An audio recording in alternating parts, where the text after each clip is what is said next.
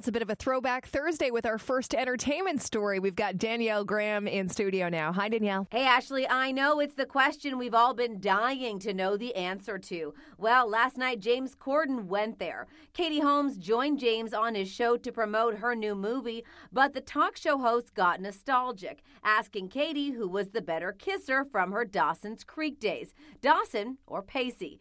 Katie refused to answer, but fellow guest Ryan Reynolds chimed in and claims Josh Jackson is a great kisser. The two A-listers apparently went to high school together. Next, Coldplay received quite the surprise at the NME Awards in London yesterday.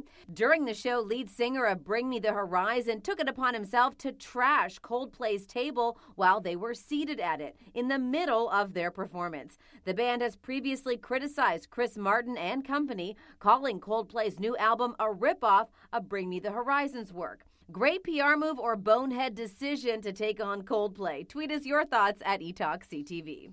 Finally, during a talk yesterday at the University of Pennsylvania, Caitlyn Jenner reveals that she gets more flack for being a conservative Republican than she does for being transgender. When asked why she wasn't a Democratic supporter considering their stance on transgender issues, Caitlyn says, quote, "Just because you change gender doesn't mean you change your core beliefs." And on tonight's E-Talk, Adele hits The Ellen Show, and we've got all the details. Plus, Zayn Malik debuts new music. All that and so much more at 7:30 on CTV2. We'll see you then.